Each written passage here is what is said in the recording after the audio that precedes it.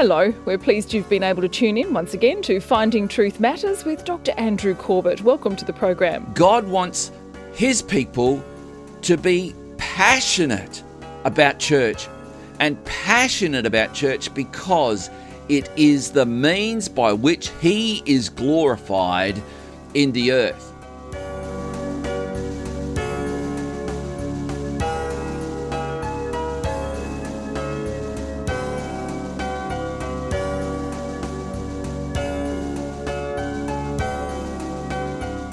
I want to share with you just a brief series now on understanding the church, and I think this is critically important at this point, having just gone through 2, or perhaps for some parts of the world, 3 years of COVID interruption. And I say COVID interruption because it really interrupted what was happening as far as every local church goes. Many people, of course, were more or less given the option of not going to church and only doing live stream. But even after the lockdowns, and even here in Tasmania, even after the lockdowns ended, many people opted to still just do live stream, just do church remotely. I want to speak to those people. I also want to challenge those people who think that church is no longer relevant, that you can privatize church, you can just have your own thing going. I've spoken to many people who throughout the COVID season, they got involved with watching their favorite preacher on YouTube, and that they described as quote unquote their church. I want to look at what Scripture says, what Jesus had to say about church, and really point out that what they are describing bears little to no resemblance to what the Bible describes as church. And so in this session, I want to talk about the church that is Spirit-filled and on fire. So let's pray. Father, we need your help. We need to understand your word for our own good, but Lord, for your good. Because Father, our heart really longs for us to be able to please you, to be able to give you great glory. And so, Father, in this moment, I pray, use me to speak to your people. Help us to understand why your heart for the church is so critically important. Help us to see what is in your word. And Lord, prevent me from putting things into your word that were never there in the first place. And I pray that when we're done, you would give us each a heart for your glory, that we together as the church may give you the glory that you deserve. And I pray for this in the almighty name of Jesus Christ. It says that the church was birthed in the book of Acts on the day of Pentecost, that Jewish festival where they would celebrate the fruit of the harvest. And so in Acts chapter 2, verses 1 to 3, it says this: when the day Pentecost arrived, they were all together in one place. I want you to notice those two expressions. They were all together in one place. And now at that time in the history of the church, there was only that gathering. That was it. That was the entire global church together in one place at one time in one moment of history. Now that obviously, after this particular day, as we're about to read, that would never be possible again. The church would then have to do things that would accommodate its growth and its spread around the empire. So I continue. And suddenly there came from heaven a sound like a mighty rushing wind, and it filled the entire house where they were sitting, and divided tongues as of fire appeared to them and rested on each one of them. And that describes the moment the church was born. Jesus had told the disciples for the 40 days that he was with them after his resurrection, that he was commissioning them to be his emissaries, his ambassadors. The Bible word is apostles, to go and preach the message of the kingdom and thereby fulfill what he had said in Matthew chapter 16, which was that he would build his church. And build his church he still is. And I want to bring a word, what I hope is a word of correction. I want to do it with love, but I want people to understand that we have a mandate that still applies. The very thing that Christ said he was about, that is building his church. That's in Matthew chapter 16. I will build my church and the gates of hell will not prevail against it. For some people, church has become something that perhaps has caused offense, or perhaps it's become formalized in the sense of it's all about form and ritual with no heart. There's no sense of the presence of God. There's no sense of the Spirit of God moving. There's no expectation what's going to happen now when we gather. Because as we read through the early chapters, particularly of the book of Acts, we see a church that was birthed with fire, that John the Baptist would have, he earlier described that when Christ comes, he would baptize with the Holy Spirit and with fire. And that word fire speaks of passion. God wants his people to be passionate about church, and passionate about church because it is the means by which he is glorified in the earth. I want to show you as we look at this series that the church is on a mission. The church has a mission. And when we get to that, I want to show you that our mission isn't just to prevent people from going to hell. Our mission is not just to enable people to go to heaven. Our mission to see people come into salvation, that is being made right with God, is because God is Lord. He is the ultimate Lord. And when Jesus Christ was commissioning his disciples, as recorded in the book of Matthew, we see that he said, all authority in heaven and on earth has been given to me. All authority in earth and in heaven has been given to me. Now, if he has all authority, that doesn't leave anyone with any claim on any authority outside of Christ. And because he has all authority, any other kind of worship other than that which belongs to Christ is idolatry. And idolatry does not bring glory to God. And the church exists to glorify God, to bring him great glory, and to bring him great glory by delivering those who are captive to sin out of their sinful idolatry and into a right standing with God to give him glory. And this is what the church is all about. And so on that day, the day of Pentecost, the church was spirit-filled and it was on fire. Now, we sometimes hear people use this expression that church is really on fire, or that church is a spirit-filled church. And sometimes that term is confused.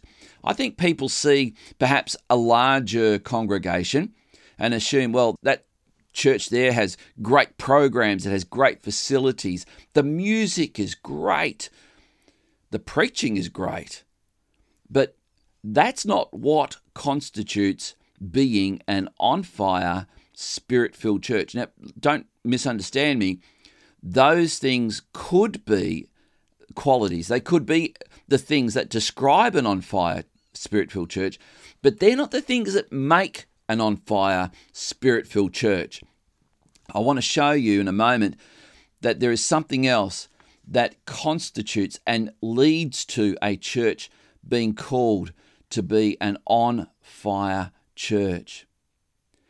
When we look at Christ being baptized, I mentioned before that John the Baptist said that when Christ comes, John says, I baptize you with water for repentance, but he who is coming after me is mightier than I, whose sandals I am not worthy to carry.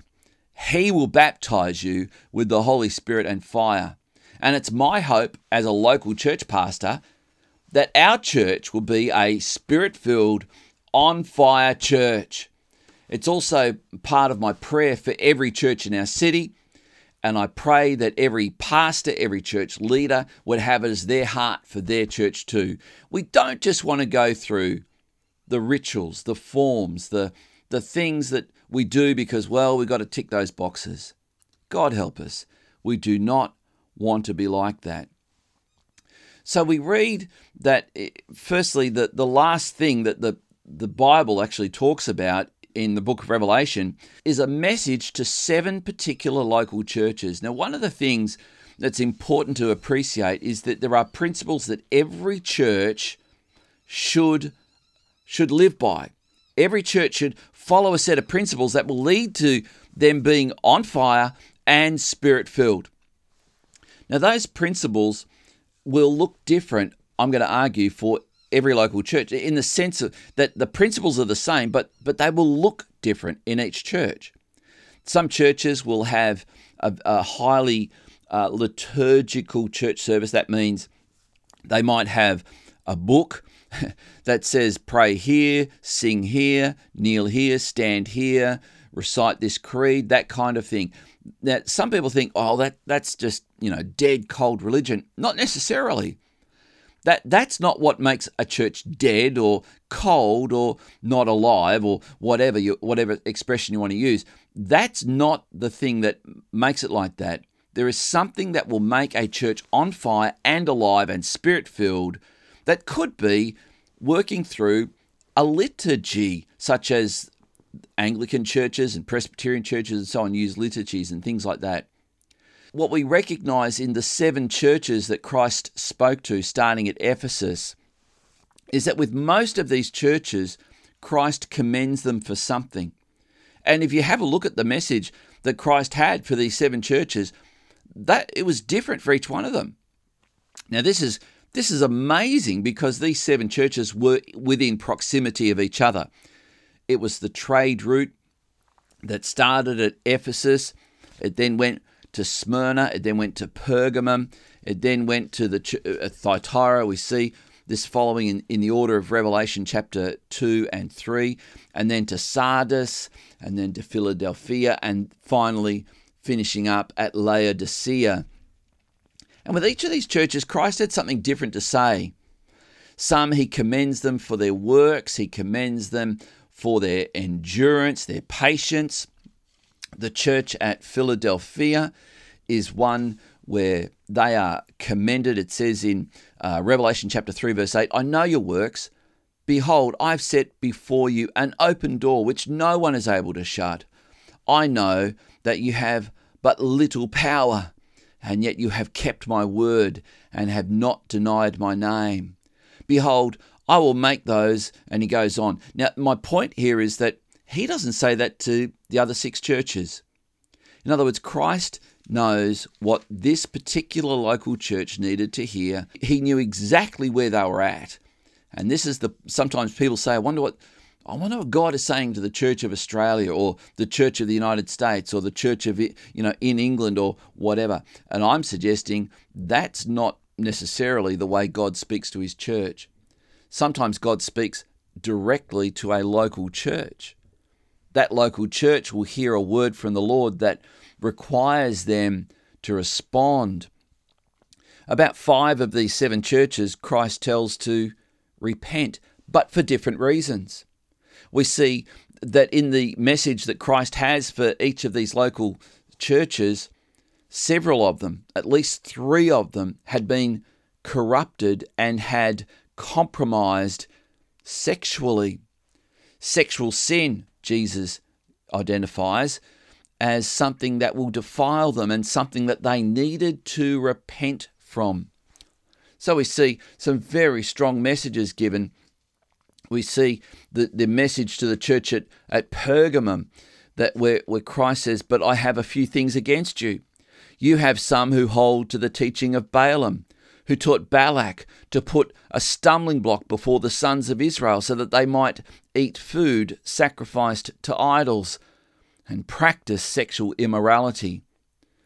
So here Christ goes on and says, therefore repent, if not I will come to you soon and war against them with the sword of my mouth. So that's a very strong word.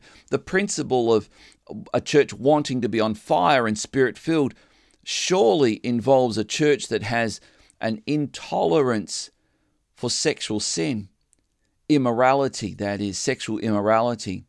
We see the same message also given to the church at Thyatira.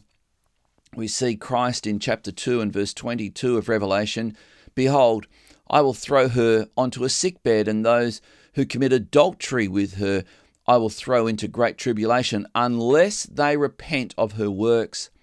It's a pretty strong message. He goes on, I will give to each of you according to your works.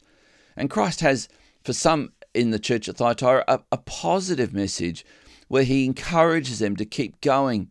He says, but to the rest of you in Thyatira who do not hold this teaching, who have not learned what some call the deep things of Satan, to you I say, I do not lay on you any other burden, only hold fast what you have until I come. And again, we see that the church of Sardis is told, I know your works, Revelation chapter 3. You have a reputation for being alive, but you are dead. Wake up and strengthen what remains and what is about to die, for I have not found your works complete in the sight of God. Remember then what you have received and heard, keep it, and repent. If you will not wake up, I will come like a thief, and you will not know what hour I come against you. So here Christ is speaking to each of these churches, and several of them had a problem that needed to be dealt with. In particular, he identifies, at least to 3 of these churches, that there were some of those within the church who were practicing sexual immorality, and that needed to be dealt with. You cannot be a spirit-filled, on-fire church expecting the blessing of God if you are ignoring blatant sin. And the blatant sin that was happening in several of these churches was sexual immorality, which Christ, the letters are red, if you have a look at this in the book of Revelation, Christ is speaking to these churches saying, repent. And if you don't repent, you will experience the consequences of your sin. So what does it take to be an on-fire, spirit-filled church? We see Christ speaking to the church at Sardis where he says, everyone thinks you're alive. You have a reputation, he says, for being alive. But, that's verse 1, but you're actually dead. Christ says you're actually dead. So you can have a church that has impressive buildings, a church that has impressive programs, a church where the preaching is very entertaining, but the word of God is neglected. One of the things that will lead to a church being on fire and spirit-filled, one of the hallmarks of that is that church will give heed to the word of God. Whatever the word of God calls sin, God calls for repentance of. So we have the first thing that we need to deal with is, are we as a church fully committed to Christ in the sense that we are not doing the things God commands against? In other words, are we doing the things that God commands us not to do, that he forbids? Because if that's the case, then we cannot expect that we will be a spirit-filled, on-fire church. It's just not possible. One of the things that happened through COVID is, again, people began to misunderstand what church was all about. And it seems that COVID, if it did anything positive, it at least did this. It caused some people to realize that church was never meant to be a show. For those people whose church experience was an experience where the show was pretty good, the entertainment, that is, the music was great, the singing was great, the multimedia was outstanding, their understanding of church was perhaps distorted because of that. And so I want to read to you something by Shane Morris from the Colson Centre, who recently said this in his Upstream podcast. This was recorded on February 17, 2023. This is what he says. Apparently, large numbers of people who once identified as Christians have decided they no longer need to attend church. While COVID may have been the impetus behind this exodus, the root causes are pre-existing and go much deeper. Too many Christians think of church as they would an event, concert, or TED Talk, optional experiences that can just as easily be consumed remotely. When combined with pastors and leaders who view the core purpose of church as evangelism rather than discipleship or worship, and are therefore willing to do whatever seems to work, success is just as easily measured by logins and views after the pandemic as it was by attendance numbers and growth size before the pandemic. Much is behind these shifting numbers. First and foremost, God continues to prune and winnow his church, seeking the health of his beloved. The broader cultural shift away from truth claims and anything that smacks of traditional morality has been intensified in recent years, and we should at least consider the possibility that the decline in both numbers and influence is, at least in part, a self-inflicted wound, Shane Morris says. He goes on, like C.S. Lewis's famous image of making mud pies in the slum when offered a trip to the seashore, we've baptized, that is, watered down, the habits of the world in place of the riches provided in the testimony of Scripture and the God-ordained practices of the church. Why would our neighbours be drawn to warmed-over versions of the world's leftovers? To use a pair of homespun metaphors, he says, the kind of bait used determines the kind of fish caught, or, more prosaically, what you win people with is what you win them to. After decades of appealing first and foremost to whatever people want and editing to whatever they think, we've essentially discipled a generation that will follow only a church that leads where they want to go. In every age, a true and real Christianity finds much to critique as well as to affirm. If we aren't willing, he says, to challenge the sacred cows of our day, if we aren't up to preaching what Tom Holland called the weird stuff of our faith, we will find, and perhaps even now we are finding, that no one is interested in what we have to say because we aren't saying much worth hearing. Boy, these are strong words. So let me sort of point out, what will it take to be an on-fire church? Well, I want to highlight two words. It takes being a God-seeking, God-hearted, and God-pleasing together type of church. Notice those two words. I highlighted it right at the start when the church was birthed. It says they were together in one place. What does it involve today to be together? Clearly, we can't gather as a one church in one place at one time church. That's just not possible now because of the spread of Christianity and the spread of the church. But what we can do is gather in our local communities as a church.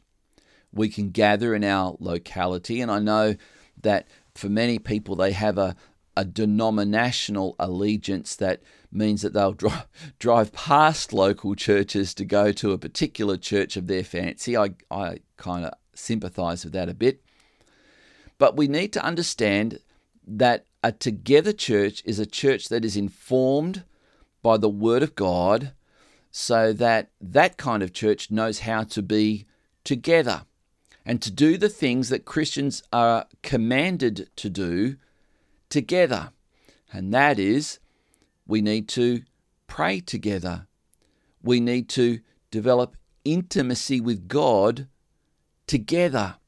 We need to recognize that what Christ was praying for in the Garden of Gethsemane before he was taken to the cross, that is Matthew chapter 26 and verse 39, where he says this very simple, very beautiful prayer, and it goes on, it says, and going a little further, he fell on his face and prayed, saying, here's the prayer, my Father, if it be possible, let this cup pass from me. Nevertheless, not as I will, but as you will. An on-fire, spirit-filled church will pray that kind of prayer for God's will to be done.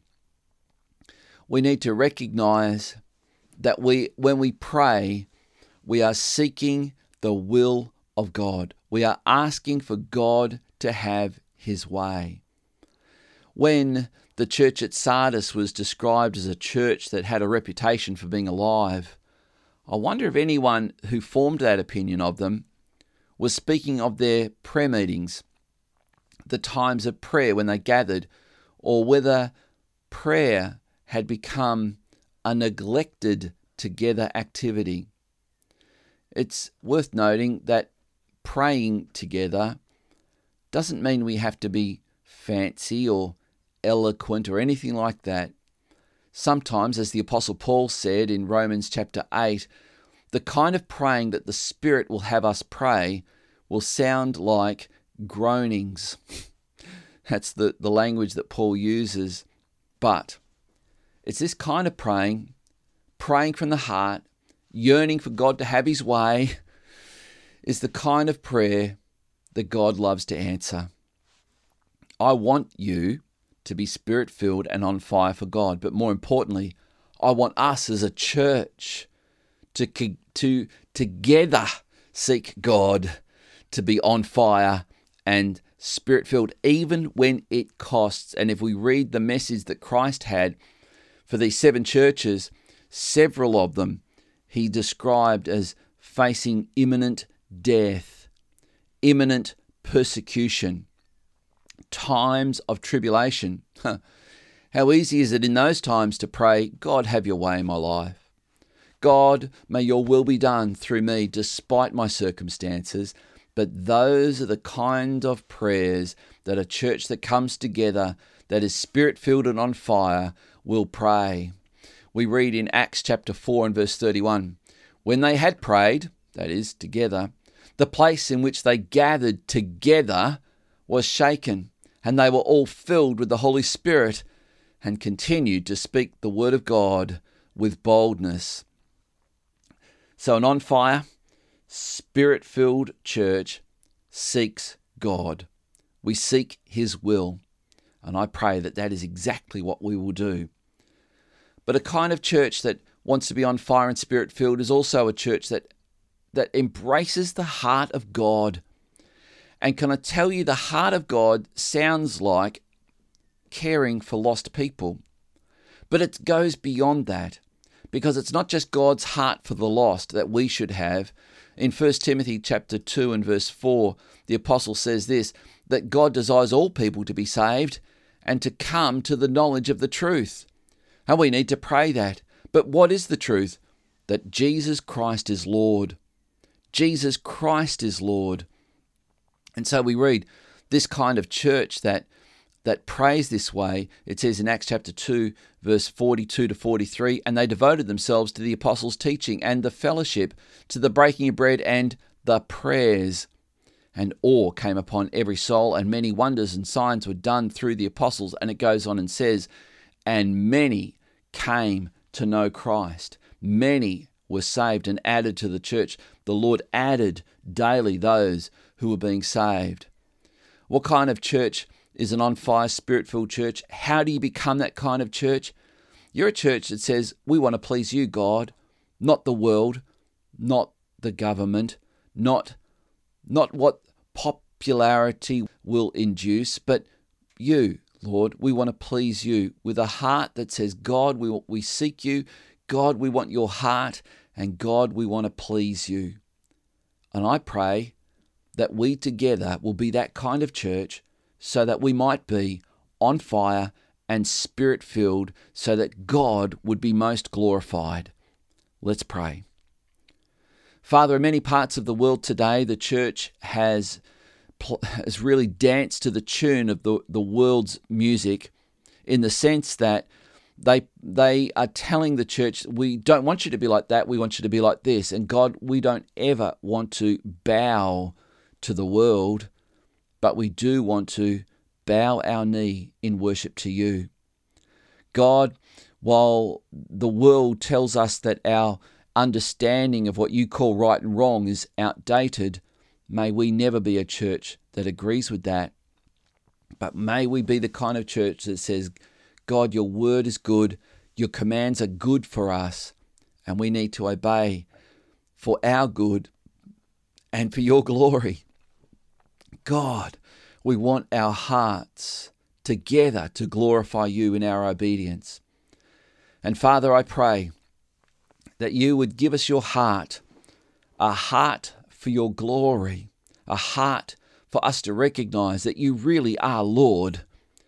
There is not one square inch of the universe, Abraham Kuyper said, over which you do not declare mine. And Father, help us to walk in that knowledge that everything is yours. You deserve our praise, our worship, our adoration, and also, Lord, you deserve our service.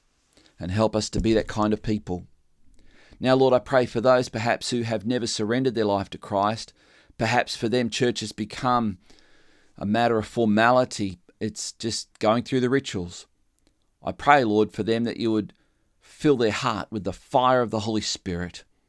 May they come to know the love that you have for them. May they come to understand the grace of Jesus Christ that he gave to us because of his sacrifice, his substitution for us on the cross. And Father, may we come to know the fellowship with the Holy Spirit, that we might be that on fire, Spirit-filled church, and through the week, that we might be Spirit-filled and on fire believers. And when we come together like putting the coals of a nearly out fire together and seeing that flame once again come up, that the church would be recognized as the place where the Spirit of God moves and does what Tom Holland, the historian, called the weird stuff. Father, do more weird stuff. Change hearts, change minds, and help us to be your instruments in the process, I pray, in Jesus' name.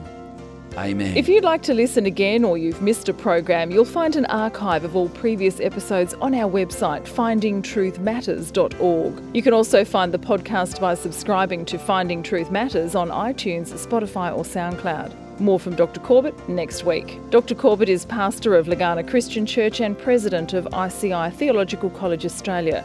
Thank you for joining us. We look forward to meeting with you again at the same time next week for another Finding Truth Matters.